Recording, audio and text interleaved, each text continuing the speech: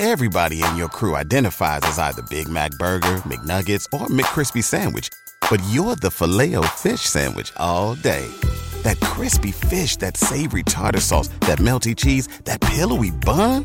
Yeah, you get it. Every time. And if you love the Filet-O-Fish, right now you can catch two of the classics you love for just $6. Limited time only. Price and participation may vary. Cannot be combined with any other offer. Single item at regular price. Ba-da-ba-ba-ba. Welcome, everyone, to another edition of the Baseball America podcast. My name is Ben Badler, and I'm joined today along with Aaron Fitt. If you have been on BaseballAmerica.com recently, you've noticed we just finished rolling out our American League top 10 prospects list by team. We finished off with the AL West, and I think that's what we're going to talk a little bit about today. Aaron, of course, did the Texas Rangers system this year, and I did the Oakland Athletics. Aaron, you look at the top of the system, and number one, Neftali Feliz, and number two, Derek Holland, two real power arms that the Rangers have. For you, when you stack those guys up at the top, and then obviously Justin Smoke, number three, with the first-round draft pick this year, and just a whole bunch of talent in that top 10. Some of these guys, it looks like, if you put them in some of the thinner farm systems in baseball, these guys, a Taylor Teagarden at 6 or a Michael Maine at 8, you put them in another system, maybe these guys rank a little bit higher. But the Ranger system, kind of like the A's system, just seems so deep this year. So for a guy like Feliz and Holland to be 1-2, it seems like those guys have to be really pretty elite guys in your mind. How did you kind of go about sorting out the top guys in this group? Well, Ben, it was an interesting process, and before I go any further, let me say, first of all, how great it is to be here on the Baseball America podcast with Ben Badler for the first time ever. I think this is our first podcast together, so I'm looking forward to it. Let's get right to it, Ben. I think you made a great point there. It's a very deep system. I think there probably are 7 or 8 guys, maybe six or 7 guys here where you could consider number one caliber prospects maybe in a particularly weak organization. I mean, I think some systems would have Taylor Teagarden number one. I think some systems would maybe even have like a Michael Maine number one. People like Michael Maine quite a bit. I think actually there was some surprise maybe from Rangers fans of seeing him only number 8, because Rangers fans have read a lot lately about Michael Maine's performance in instructional league. He's got an electric arm, there's no question. He's run that velocity up to 96 miles an hour, and he's got feel for really good feel for a curveball and a changeup. So very good prospect, and he's number 8. It tells you a lot about this system. But to answer your question, Ben, Feliz and Holland are elite guys. There's no other way to put it. I don't know where they're going to be in our top 100, but I think they should be pretty darn high, because I think Feliz has a real chance to be a legitimate number one starter in the big leagues, and those guys are rare. I think most teams don't have a legitimate number one starter in the big leagues right now. I think there's only a handful of them out there, true number one guys. And he's got a chance for an 80 fastball, and that's, again, something we don't throw around lightly. You don't throw around 80 grades on the 20-80 scale too often. But it's a combination of the velocity, 97 miles an hour, sometimes 100, 101. I mean, he sits easily 94, 96, and it's effortless, and it explodes. A lot of natural, boring life to it. That, first of all, is the separator with Feliz, and he's got feel for the secondary stuff. And I understand he's still developing the secondary stuff. Maybe that's why he's not, in the big leagues right now. He's still a young guy. He's still working on that stuff. But you can see the makings of a plus breaking ball, and the changeup as well. So I think he's really going to be one of those very rare number one starter types. I've got Holland as kind of like a as a left-hander in the Scott Kazmir mold, except I think the changeup will be his number 2 pitch, whereas Kazmir relies more on the slider. So we're talking about a couple of front-of-the-rotation guys here. And Smoke, of course, I think I said it in the chat the other day, I believe is a can't-miss guy. I think he's destined to hit 30-40 home runs in the big leagues and play excellent defense, and he's a switch hitter, and I just cannot envision a scenario where he doesn't reach the big leagues and be at least a solid everyday player at minimum. And hey, I've been wrong before, but I feel pretty good about this one. Yeah, Aaron, it's obviously have an interesting perspective on Smoke. Obviously, if you're familiar with our coverage of Baseball America, you know Aaron is our college editor.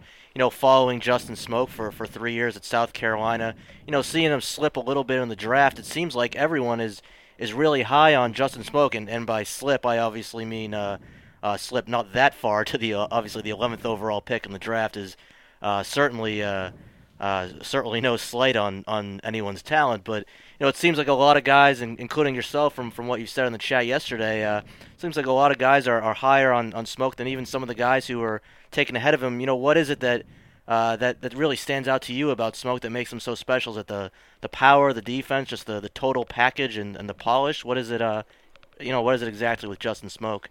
Well, I think it's all those things you mentioned. I think he really is a Mark Teixeira type player.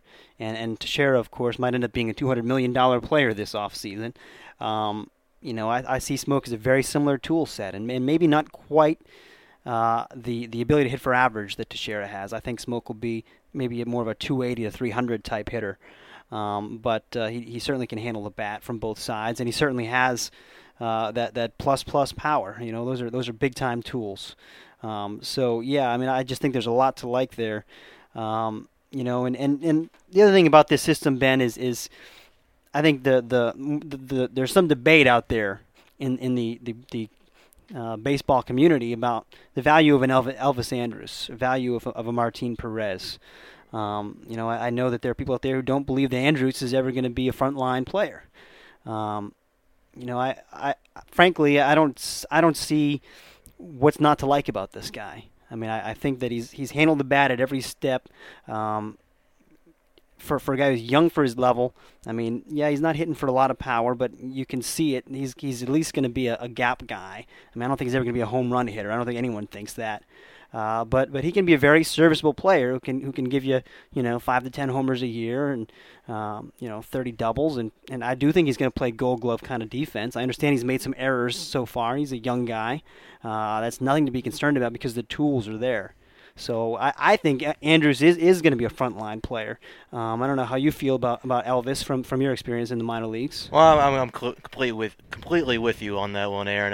Andrus, if you look at the history of guys who were teenagers in Double-A, some of them hit, some of them didn't. Andrus just put up for a shortstop to be hitting .295 with a .350 on base percentage, and in Double-A as a 19-year-old is really outstanding. I mean, I don't have the league averages in front of me right now, but my guess, just from knowing the Texas League, is that's probably about league average for a Texas League shortstop right now, and he's 19 years old. Most of those guys are probably anywhere from 22 to 26, 27 years old. So he's well ahead of the curve. He has the athleticism, the bat speed. Scouts seem to like the swing. He has some stuff to learn, but when you have a guy who's 19 years old and in Double-A, and you're just going to look at he's not hitting for so much power right now. It's really going to obfuscate a lot of the numbers and a lot of the the things that you see on the field. But when you see the tools there, you see how advanced he is. He's certainly not a can't miss guy if there is such a thing as that. But he certainly has a high ceiling, and I think it's a little premature to be getting too down on Elvis Andrus. I certainly think he can be an average to well above average major leaguer in time.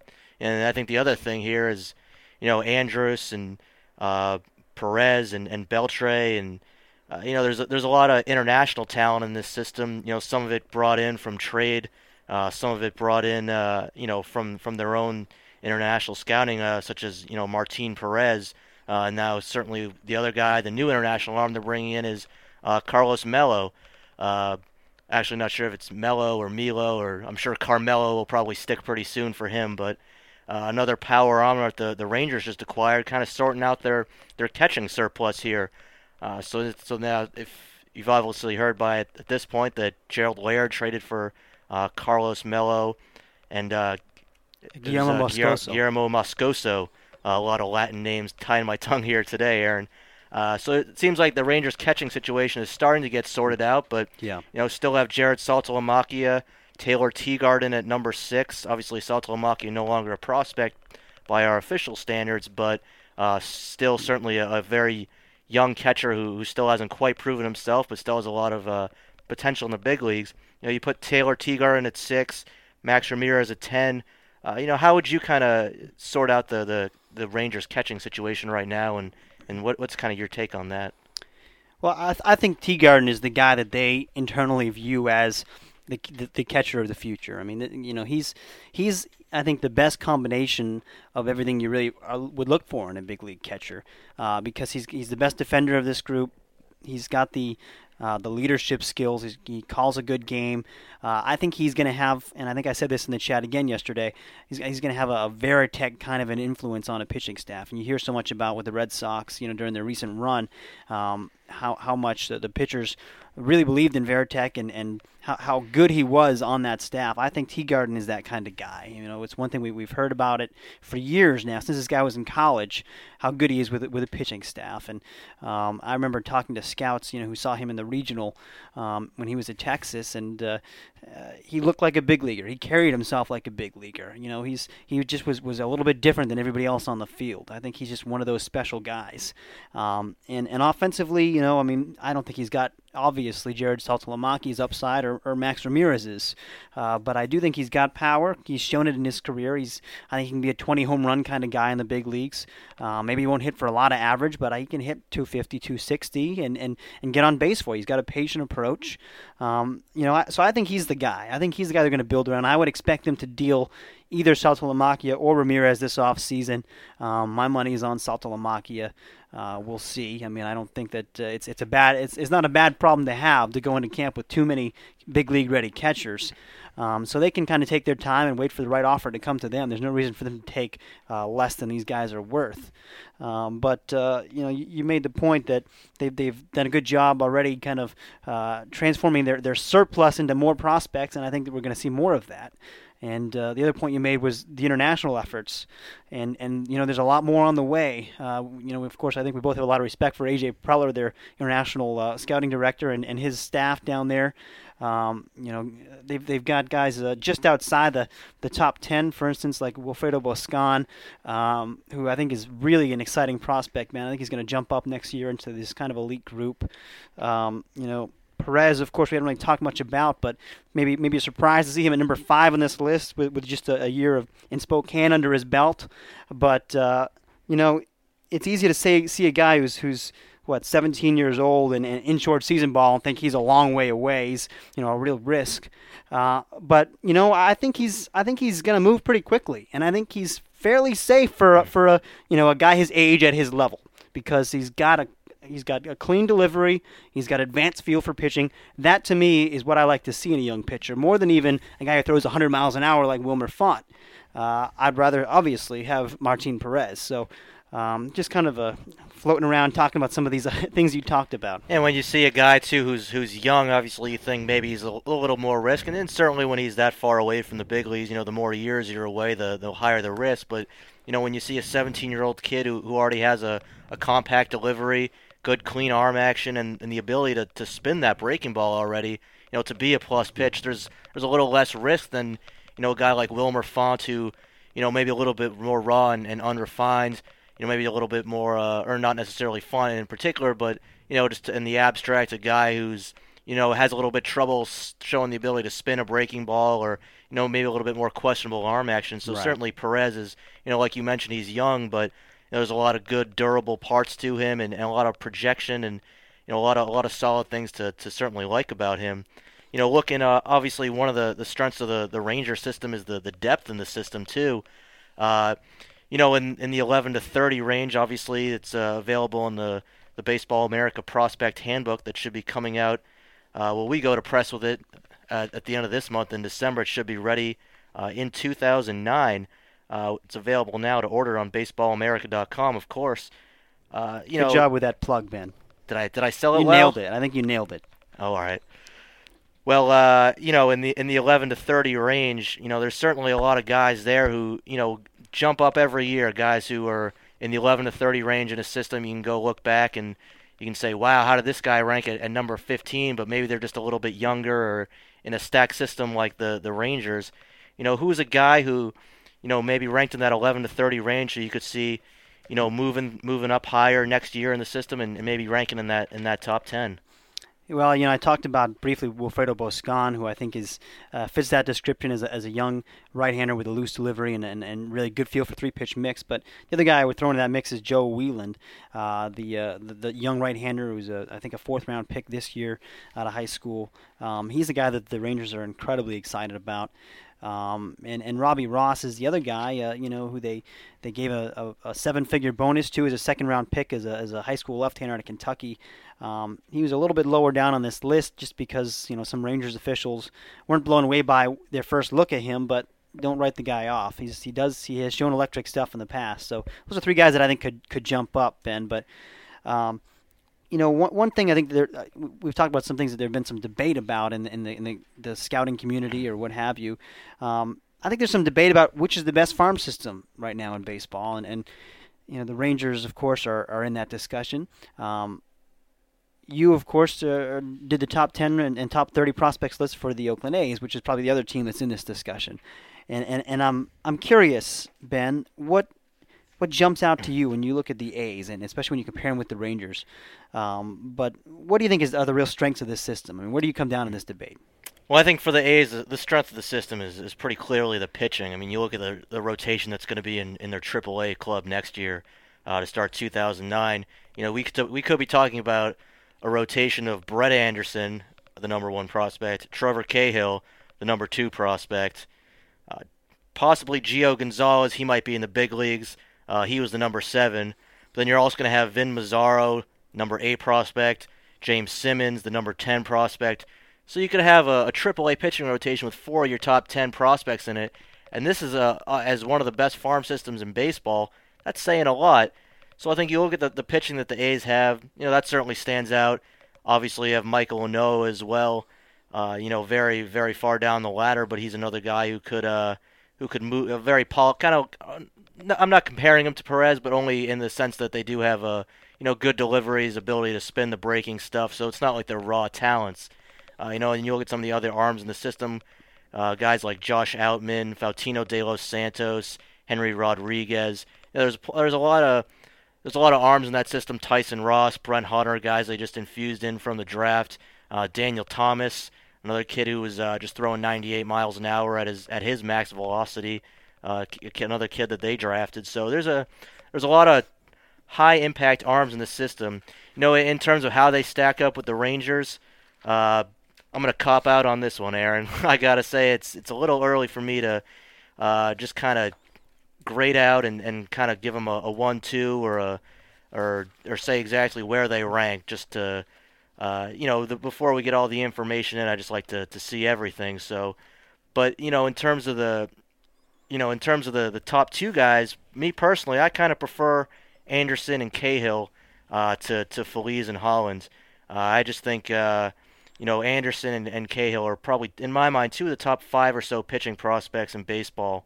Obviously, Anderson, the elite command, the polish that he has, barely walks anybody, just pounds the strike zone. It's not like he's throwing the ball down the middle of the plate. He's painting the black, inside, outside. And it's not with fringy stuff either. He's got a good fastball. It'll sit about average, 88, 92, but he can get it up there to about 94 or so when he really needs to. He really hasn't needed to yet. He has above average breaking stuff. His changeup could be another above average pitch. Didn't really have to throw it much in the lower minors, but he did throw it a little bit more when he got to Double-A. And Cahill, I put him number 2. Obviously, if you wanted to put him number 1, to me, hey, no problem there. Anderson had a little bit of an edge for me because of his polish and his command, whereas Cahill is, probably arguably one of the best sinkers in baseball. And when you combine that with his curveball, which some scouts say is as good as a plus pitch, that's about as good of a 2-pitch combo as you'll find in the game. The one hesitation I had with Cahill is a little bit of it's a good delivery. It's simple. It's compact. He has good balance. The one thing with him is, he cuts off his extension a little short out in the front. That puts a little bit more strain on the the back of the arm and the back of the shoulder there. And he did kind of tweak his back or his intercostal muscle a little bit at the Olympics and didn't really throw in instructs. Maybe those two are interrelated, and he does have the command is good. It's not like Anderson's command. So to me, that set him a tick behind Anderson. But like I said before, I think these are two of the top 5 pitching prospects in baseball. So it's certainly I don't have too many concerns with Trevor Cahill. Well, here's when I look at these 1-2 punches, Ben. The thing I think that sets Anderson and Cahill apart a little bit would be their secondary stuff. I feel like both these guys have better breaking balls than Feliz and Holland, at least at this point. And you probably could project both of them, I think, to be better as well. But the thing I would go with Feliz and Holland in this debate, and here's why. I think we're talking about two guys, especially Feliz, who are just incredibly rare talents, and mostly I'm talking about the fastballs here. I'm a fastball guy, and Feliz will have one of the best fastballs in baseball. I mean, it's yeah, I understand. Anderson commands his very well, and Cahill's got that sinker, and they're both good, but they can't really match Feliz for velocity. And when you find the fact that Feliz has the life on it too, that just gives him I think a higher ceiling than either of these guys. And whether or not he reaches that ceiling will depend, I guess, on how he develops the secondary stuff. Holland, again, when I compare him to Anderson, I think Anderson's got certainly better command. Holland also has very good command. He's a strike thrower. Excellent command, yeah. But he's got to develop that slider a little bit. I mean, he made progress with it this year, but it's not in the same class right now as Anderson's curveball. I think Anderson certainly is a little bit safer than Holland. He is bigger, more physical, less chance maybe that he'll break down. Not that I think Holland is going to break down, but I think both those guys are comparable in terms of ceiling. I mean, I don't know that Holland is going to reach 97, 98 too often as a starter, although he did that some this year. I think it really surprised the Rangers a lot. So I think, you can't go wrong either way. I'll take the Rangers guys. You can have the A's guys. If we're looking at the rest of these top 10s, if you look at number 3, I mean, it's really, about as apples to oranges as you get. Yeah. Number 3 in the A's, Michael and Noah. Number 3 in the Rangers, Justin Smoak. Frankly, Justin Smoak, to me, when you put him against, I'll take the A's pitchers, the 1-2 over the Rangers 1-2. Justin Smoak, to me, when you look at all the hitters in this class between the Rangers and the A's, I think Justin Smoak is the best hitter.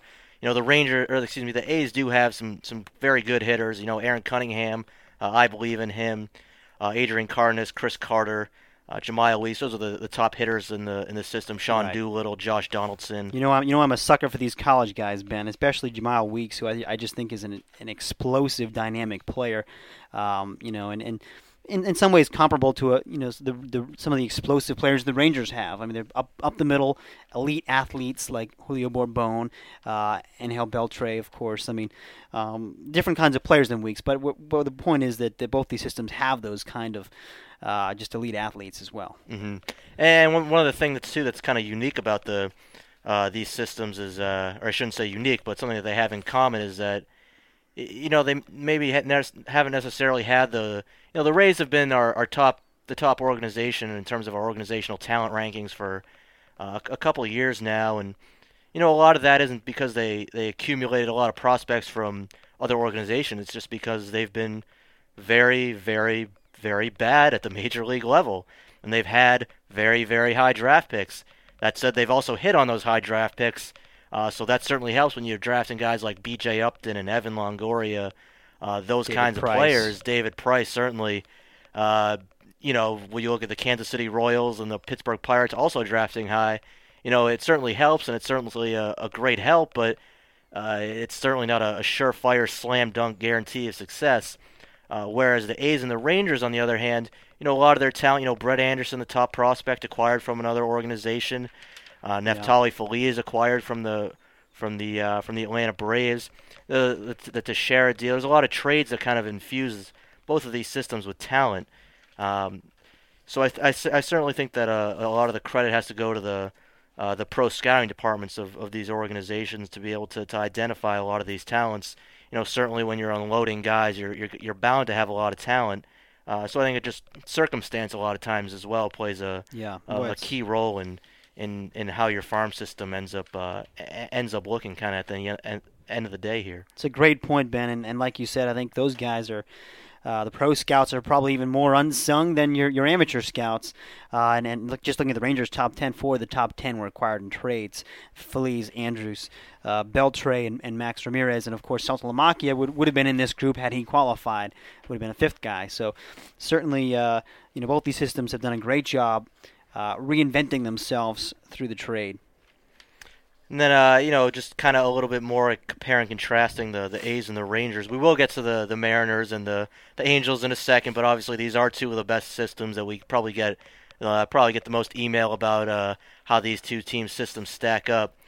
We talked about the Rangers list. We look at the A's hitters. I think that might be the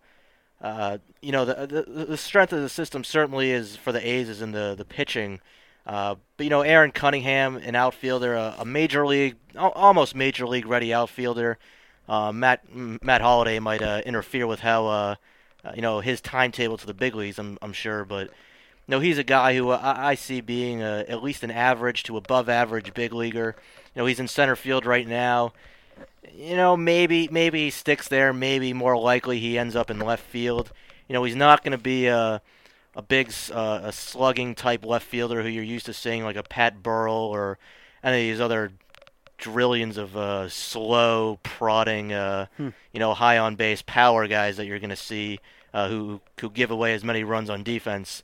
I'm sure someone will sign Raul Ibanez, for example, and that's not Aaron Cunningham. Aaron Cunningham, if you move him to left field, his defense will be above average there, just because you look at the left fielders around baseball today, and they, except for maybe Carl Crawford and Matt Holliday, none of them can move basically. So he'll give you a little bit of a defensive advantage there. But I also believe in the bat. He's a guy who can give you high on base percentage, moderate power. He's not going to hit 30 to 40 home runs a year, but he could hit you 20 home runs and give you average slugging. That's average slugging for a corner outfielder if he can do that. And I think he can do that. You look at some of the other bats in the system, like Weeks we talked about, Adrian Cardenas, Chris Carter, and obviously, Carter and Doolittle, a couple of teammates at Stockton this year, and Doolittle obviously was moved up to Double-A this year. The strikeouts are a bit of a concern, but for me, Chris Carter just has such tremendous power. It might just be 80 power on the 20 to 80 scouting scale. Guys talk about watching him in batting practice and just being really just in awe of what he can do. And obviously when you hit 39 home runs, even in the California League, that's really going to stand out as one of the best power prospects in the minors. Right. When you stack him up against the Rangers first baseman, a guy like Justin Smoak, I'll take Smoak ahead of him. But certainly the A's have some talent as well. In terms of the hitters that they draft, or the hitters that they have in the farm system as well. Ben, let me ask you the same question you asked me. Who's your pick to click in that 11 through 30 range, or a guy or two who you think could jump up into that elite status next year? It's the A's actually have a lot of guys like that. It's kind of a mix of guys who are gonna, be ready and be kind of have an impact on the big league team, and maybe a more of a role player type, of a middle reliever or a platoon bat. A guy like Andrew Bailey, for example, or Andrew Kerrigan, a couple of guys who they have. Jared Lansford, Sam Demmel. They have some really good, experienced college power arms. Thank you, Aaron. Experienced power college arms. So you have those guys, and you don't want to get too excited about guys who are relievers in the minor leagues, but these are guys who eventually, maybe not all of them, but you figure a couple of them will end up panning out and end up contributing to the big league team, to the big league bullpen one day. Another guy, Josh Outman, who acquired from the Philadelphia Phillies in the Joe Blanton trade.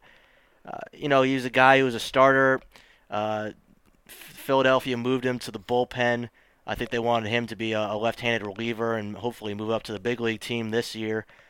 He was 94 to 96, touching 97 out of the bullpen. He was 90 to 94 as a starter. the A's moved him back to as a starter and used him in relief too. When you're 94 to 96 from the left side, that's a pretty knockout weapon that you have there. Yeah. So I think he could be a guy who's just kind of an interesting guy to follow and watch. And then certainly they were aggressive in the draft this year and internationally, obviously with Michael and Noah. One other guy, he probably won't even make the A's top 30, but Robin Rosario in the Dominican Summer League. Basically, Dominican Summer League players are kind of like what college players are to Aaron. That's what they are for me. I know Rosario held the illustrious title of being holding the highest international amateur signing bonus from in A's franchise history when he signed for $350,000 earlier in the year, and he held that title for a few months before this guy named Noah came along. Right. I guess he signed for I don't know. I guess $4.25 million or so. But he's another guy too, who certainly a guy to watch to come over to the United States next year and maybe make a nice impact in the lower levels of the system immediately. Well, we've kind of neglected the poor Angels and Mariners here, and I think with some reason, frankly, clearly the Rangers and Athletics are the dominant systems in this division and really in baseball. But what stands out to you? Let's start with the Angels, Ben. This is a system, obviously, that's had kind of reputation over the last decade or so, certainly the last 5 years, of being one of the better systems in baseball. I mean, they've developed a lot of players, and they've traded some players, not a lot of players, but they've done a good job with their drafting and I think with their development as well. But the cupboard is kind of bare now, I think, after the first couple of guys here. What stands out to you about this system? I think it kind of goes back to what we were talking about before, Aaron, when we were talking about the Rangers and the A's acquiring players and through trade. A lot of it sometimes does come down to circumstance. It's not necessarily the Angels have had a lot of picks that they haven't signed, but on the other hand, they haven't had as many picks in the first place. When you're going to sign guys like Gary Matthews Jr. and give up draft picks for these guys, you're going to sign a lot of high-priced free agents. You're not going to have the draft picks, and your farm system is going to suffer as a result. Right. Now, if you're the Angels and you're winning your division and you're winning almost 100 games or so every year, and you're pretty much a lock to win the AL West like you were last year, that's a good thing. Maybe you don't have the World Series ring right now, but certainly a 100-win season like they had last year was certainly an outstanding result. So you can't complain too much when that model is certainly producing a 100-win season for you. How sustainable that is in the future, we'll obviously have to wait and find out. But to me, what stands out about the system is just like you said, the lack of really high-level elite prospects in the system. Nick Ehnhart, number one. He really struggled with his command this year, and he's never been a guy who really misses a lot of bats. He's never been a guy that you would project as this guy has a chance to be a number one, a true bona fide number one. I don't think anyone's ever thought that. Maybe his ceiling is he a number two down the road? I mean, I don't know, but right now, certainly, I think he's one of the weaker number ones in baseball. Yeah, and I think you look at the rest of the system too, and there's some talented guys there. There's some guys who are going to be useful. Jordan Walden, certainly an excellent power arm at number two. But you look at the rest of the system and you see, some of the tools and some of the talents and the skills that the guys have there. But, even at number three, Peter Borges, 19 walks and 509 at bats. Yeah. Certainly, and I saw him play this year, and certainly his talent and his feel on the bases and in the field and a line drive swing. Certainly some things about him stand out, but there's it's a pretty big question mark about him going forward, how that's gonna mature going forward. Hank Conger, will he stick at catcher? There's certainly some question marks there. One guy I do like though in the Angels system that didn't make the top 10, Will Smith, a pretty polished left-hander. Again, going back to talking about our polished 18-year-old kids again, but he was a left-hander, pitched in the Pioneer League this year. Barely walked anyone, had more than a strikeout per inning this year, and he does have good stuff from the left side. He's a 6'5", projectable left-hander with a good breaking ball. He's a guy I like. Another guy I like in that system, He goes by Fabio Mesa or Fabio Martinez Mesa. He was in the Dominican Summer League this year, throwing up to 94 to 96 miles an hour. I think he could be. He had an outstanding year for himself as a 17-year-old in the Dominican Summer League this year. I could see him be another kind of guy in the Dominican Summer League to watch for next year to make that jump over to the U.S. in 2009. But in terms of the rest of the system, especially when you compare it and contrast it to the Rangers and the A's, I think you're right, Aaron. It's not quite up to par with some of the those systems in baseball. I think I would even put the Mariners system right now ahead of the Angels system, which is I would too. Which is I think quite a shift from past years. But I'm excited about a few of these young Mariners players, and you and I were talking a moment ago before we came on the air here about how the Mariners system really has an international flavor to it. This top 10 list, I should say. And traditionally, of course, this is a system that you think about, and you think about a lot of college players kind of dominating. But now, I mean, we're looking at Greg Hallman here. We're looking at Truenfeld and Juan Ramirez, and even Michael Saunders and Philippe Amon are a couple of Canadians. Only 2 of the top 10 guys were born in the United States.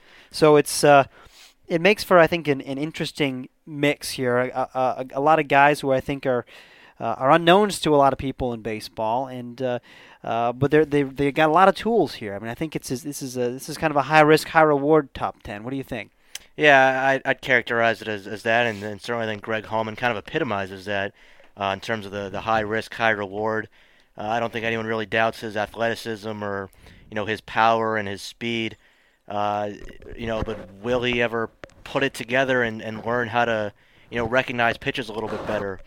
And he walked 32 times and struck out about 142 times as well. So you look at that, and you talk to scouts about his pitch recognition and his plate discipline. It's pretty questionable right now. That said, he reached Double-A as a 20-year-old and had success there. So there's certainly high reward potential, but a lot of risk. I think people like to drop the name Alfonso Soriano whenever they see a guy who has a lot of power and a lot of speed. On the other hand, I think Soriano showed a little bit more plate discipline and a little bit better pitch recognition when he was in the minor leagues than I think most people really give him credit for, especially in contrast to a guy like Hallman. But certainly the high reward potential is there with Hallman. But I think you're right. There is a lot of that high risk, high reward type talent in this system. Well, it's nice to at least have some players to get excited about, and that's the fun in this whole game, Ben. I think is looking into the future here, and I think that we've looked at some systems today that have a pretty bright future. I can't wait to see some of these Rangers and athletics prospects in particular as they get to the big leagues, and we'll find out then. Once and for all, who does have the best system. Check back in 10 years. That's right. Once again, my name is Ben Badler, alongside Aaron Fitt. Thank you for listening. Goodbye. Cashback is not available on gas in New Jersey and Wisconsin. Hey, good morning. You're heading to the airport, right? Yep, thanks for checking. I like the car. How long have you been a rideshare driver? About 3 years now. I really enjoy it. Isn't it hard to make money these days with the price of gas being so high? Not for me. I use Upside, the free app that gives you cash back for every gallon of gas you buy. Wait a minute. Are you saying you actually get real money back when you get gas with the Upside app? Yep, I get real cash back every time I get gas. Does that actually add up to anything? I'll make around $200 to $300. Wow, that's serious extra cash. I'm downloading the Upside app now. Download the free Upside app now to earn real cash back every time you buy gas. Use promo code CAR for an extra 25 cents a gallon bonus on your first tank. You can cash out anytime right to your bank account, PayPal, or a gift card for Amazon and other brands. Just download the free Upside app and use promo code CAR for a 25 cents a gallon bonus on your first tank. That's code CAR.